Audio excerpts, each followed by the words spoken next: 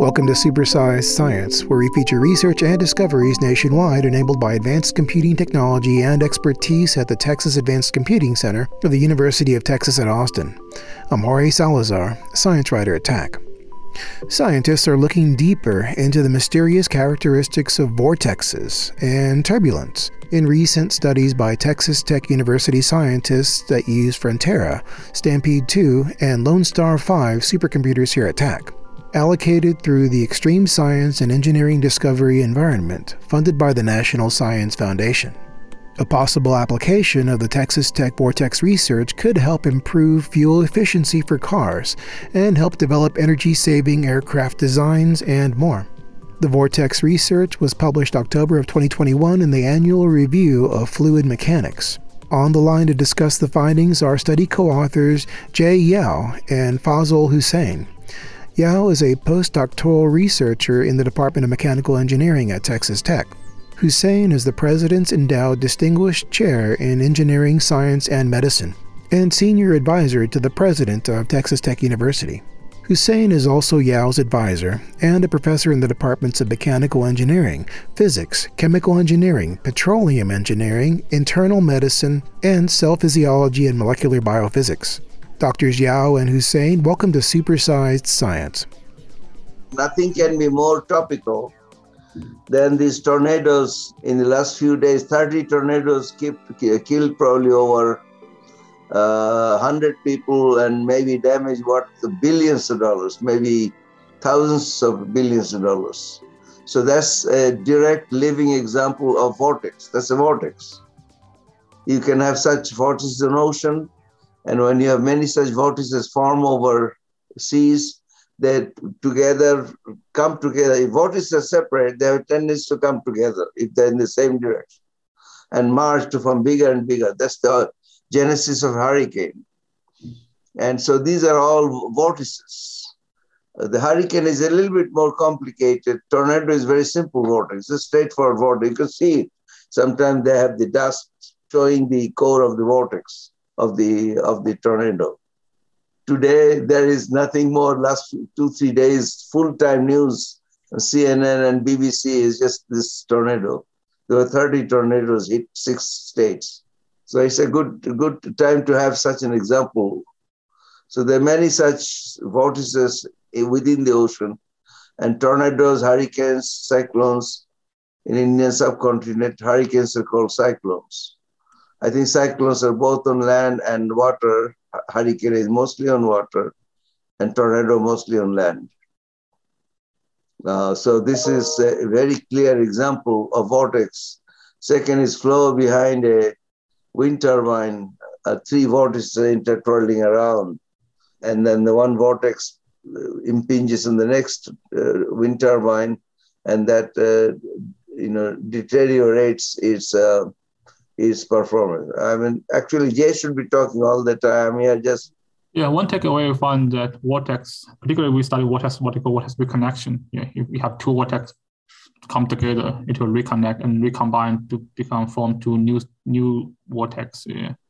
So we found that this is one of the main physical mechanisms of turbulence cascade. Turbulence is another difficult subject.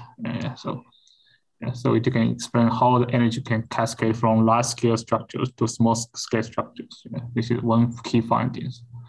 Then beyond that, we also found that reconnection can be used to study very important mathematical question, which is the final time singularity formation of what we call Navier-Stokes equations. Whether there's a singularity of Navier-Stokes equation or not.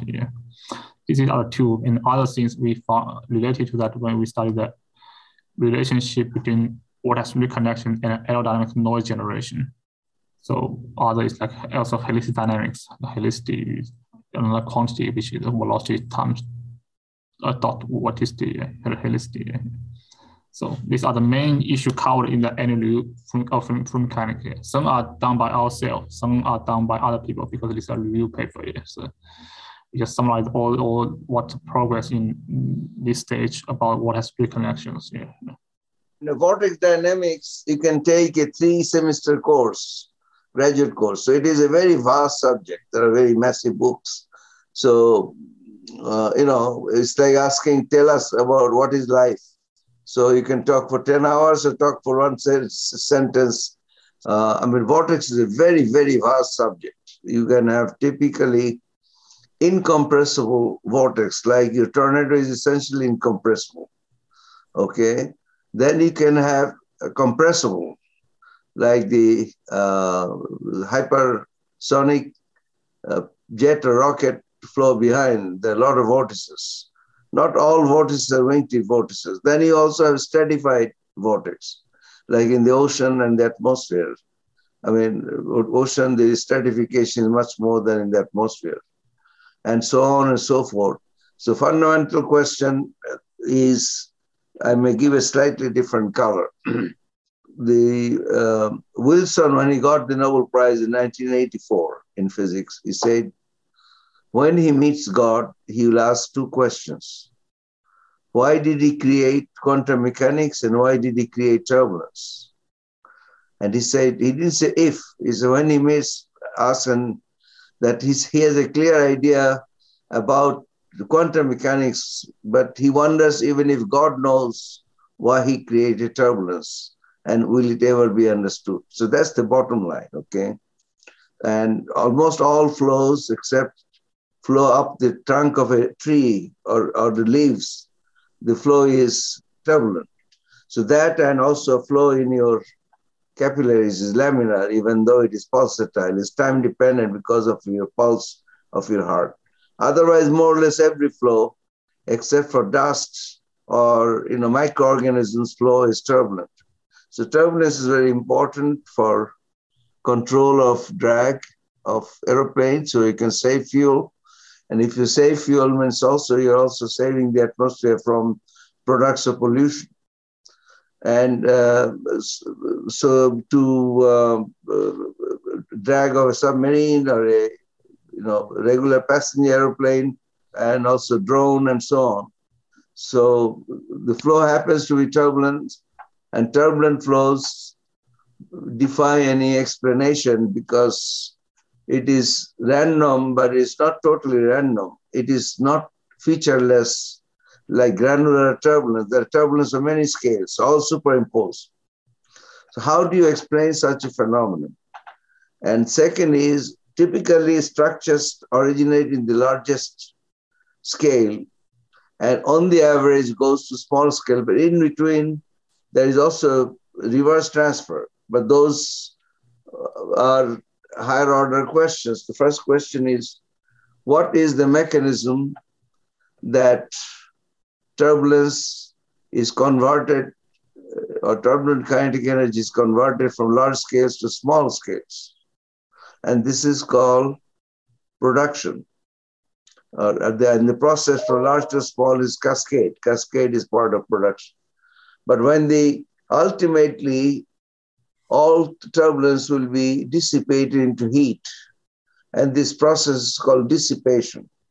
Namely, if you have a bunch of kids swimming in the swimming pool, I guarantee you by the end of the day, if the water temperature did not change, the swimming pool will be hotter because so many people have stirred up the water so much, and there is dissipation. So the question is, in what way does turbulence cascade from the large scale to small scale? So Kolmogorov was probably still the most prominent turbulence expert. He was a mathematician. There are many theories about Kolmogorov. So he drew a bunch of big eggs and little eggs. But if you are in fluid mechanics, flow doesn't occur in pockets. Flow is associated with vorticity. Vortex line cannot just abruptly stop. So it has to continue up to infinity. So there are a tangle of vortex lines. And so vorticity provides a more deterministic approach to understanding, explaining turbulence physics, and also cascade. But no one has yet shown exactly how cascade happens. There was a Lundgren. He said it is a basis by which, by dimensional argument, Kolmogorov showed that spectra must be wave number 2 to the minus 5/3 from large to small. This is the slope that dictates or denotes the rate of transfer from the slope. But how it happens, you say, well, if there's a sheet of vorticity, it'll roll up, and as you continuously stretch, it will keep on spinning, and the spacing between the sheets is 5/3. But such shit does not happen in reality. Like the flow inside your trachea is turbulent, even in your heart is turbulent, even in the descending aorta is turbulent, but these are not there. So for many years, we have been thinking that it must be reconnection. So here is a one vortex, and here is another vortex. If you have any arbitrary imagine two vertical filaments. So this, if you have any arbitrary two vortex filaments, they will automatically, this part will push this part up, and this part will push this part up. So they will become antiparallel. And naturally, they will never, if the antiparallel is a dipole, they just move. But if there is a curvature, they will also move. They'll bang into each other. And because there is viscosity, these vortex lines, which are only in this and this, they will reconnect. That means this is a topological transformation, because neighbors are no more neighbors. If you have a sheet and you put a cut, then you have changed the topology. Or a spoon and a sheet of paper, the same topology. I know that, I'm sure you know this stuff. So these are topological transformations. And so we claimed for many years that it must be this reconnection which is the underlying cause. And so he showed by direct numerical simulation, until about 3 years back, the highest Reynolds number is just the circulation, the spinning velocity divided by viscosity. It's called Reynolds number of vortex. We could not go above 10,000. 10,000 barely could go. This limits the upper limit of supercomputers. So, but the trailing vortex of 747, Boeing or Airbus, 380, is about 10 million. So it's beyond any possible chance of simulation for probably many decades, if not many centuries. You will not be able to simulate this. But we were able to push it high enough to see that, yes, some of our ideas are indeed correct, on which we have written other papers. And so this reconnection, you see, like if you have two rings, one is red and one is blue, you collide from two rings, half red, half blue, half red, half blue. And of course, this was a miracle when we first discovered, not us, Safman and the Japanese professor. And then, but it turned out that this red and blue is not complete. There's some other threads, and they are not clearly visible because they're stretched. When you stretch vortex filament, vorticity increases, but the dye or smoke concentration decreases. Pretty soon you have a very intense vortex sitting here, but there's no dye or smoke, so you don't see it. And 95% of research in turbulence in the last 100 years have been primarily based on visualization, without realizing, unless the diffusivity of the scalar and the vorticity is same, which is called Schmidt number, that means Schmidt number 1, then the two fields are quite different. So dynamically significant events in a turbulent flow or in vortex interactions are not visible and have been obscured from observation. So these are some of the details we have. And then what happens? So this vortex reconnection, it creates many smaller structures. So this is one way of saying it is cascade, but it is also very critical.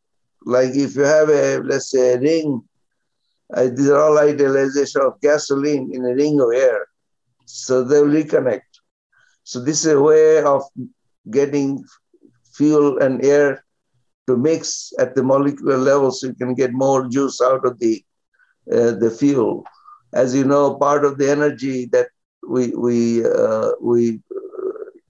could use from combustion in an automobile is not used because there is not enough mixing in the carburetor.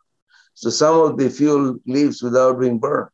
or some of it burned in the tailpipe or outside. That's wasted because we're not using that thermal energy. So it's mixing. This is simple mixing, chemical reaction, and also mass transfer. All these. Where is mass transfer most prominent? From the trees. You see, the water is continuously evaporating from the leaves, and it's being transported away by turbulence. So this has to be replenished by the water coming through the roots. Even though you cut a tree, you don't see water coming out. The water speed is very slow, and the amount of water is very little. But there is water flow because the vegetation is losing water, so you have to irrigate. So there are many such the spray, of the insecticide and even the fertilizer spray. These are also turbulence phenomena. And the same thing also, the flow behind a rocket. There's an intense turbulence mixing. So turbulence normally we mean by just two fluid. Even we don't sometimes worry about viscosity, but it is viscous. And also they are non-Newtonian, the fuel you're injecting. And so they mix and burn. And if they burn, suppose you have oxygen and you have fuel, they come together, they burn. Then it forms an insulation. So they cannot come together anymore and burn. So unless you break it up and penetrate that oxygen and the fuel mix, then it cannot continue to burn. So the combustion is a very sophisticated branch of fluid turbulence. You also have hypersonic flow. Jay has also a formula how to know in the hypersonic flow where there is a vortex and where there is not vortex. What's the most important thing that you want people to know about using supercomputers to understand turbulence, to understand vortexes? I think as I say, that supercomputer is a very important tool for studying turbulence and vortex dynamics, in addition to theoretical and experimental approaches. And I think that will become more and more important in vortex research and turbulence research because that it becomes powerful enough to give us more details of the flows and give more physics of flows. Yeah. Our problems are still limited to very small scale problems, are not comparable to the practical problems. I think that as a progress of supercomputer, and then you can slowly tackle more realistic problems. Yeah. To understand turbulence phenomena, like even in the ocean or atmosphere, you have two approaches. Theory is two ideas. Either you experiment or you do numerical experiment, which you call simulation. In physical experiment, there are many problems. There is a inherent uncertainty. I'm sure you've heard the word uncertainty. It is quite related to Heisenberg's uncertainty principle, that nothing you can measure as accurately as you'd like to know. As Heisenberg is slightly different, his position and momentum. You cannot know both accurately. You can know one accurately, not the other one. So apart from uncertainty, there is a probe size effect. So no matter how small the probe is, hot wires, you cannot see it. It's so small. I have used 0.7 micron diameter hot wire. You cannot see below 20 micron. So, but you have to have a certain length, and there's an end conduction effect. But you're averaging over the length of the wire, but the structures are smaller than the length. So optical also, there are many problems. You have to get signal from a point, but you have to do all kinds of filtering to zero in at a point.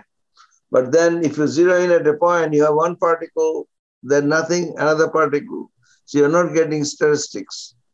You have to have many particles to get a statistics. So the experimental facilities have many problems of facility design and many problems in instrumentation. Then, of course, data acquisition, data storage, and data processing. The input-output is also the most limiting constraint. So supercomputer, I was an experimentalist for over 5 decades. And I came to the conclusion the things I want to know, there is no way you can ever get these details by experiments or visualization or combination thereof. So supercomputer is the only possible solution, except you can do it only for low Reynolds number. Now there is an underlying philosophy in turbulence. It's called Reynolds number similarity, that some statistics does not change so much with Reynolds number. So if you do low Reynolds number, which you can do accurately, you can extrapolate what is happening to high Reynolds number. But still it's not the same thing. So the real world data are not available experimentally, they're not available computationally. The supercomputers are not super enough yet. This point should hit you hard. That's the main point. So without supercomputers, we could not do this so far what we have done. But we are not there yet, anywhere near. You've been listening to Jay Yao and Fazil Hussain of Texas Tech University. Supersized Science is part of the Texas Podcast Network, the conversations changing the world, brought to you by the University of Texas at Austin. The opinions expressed in this podcast represent the views of the host and not of the University of Texas at Austin. For the Texas Advanced Computing Center, I'm Jorge Salazar.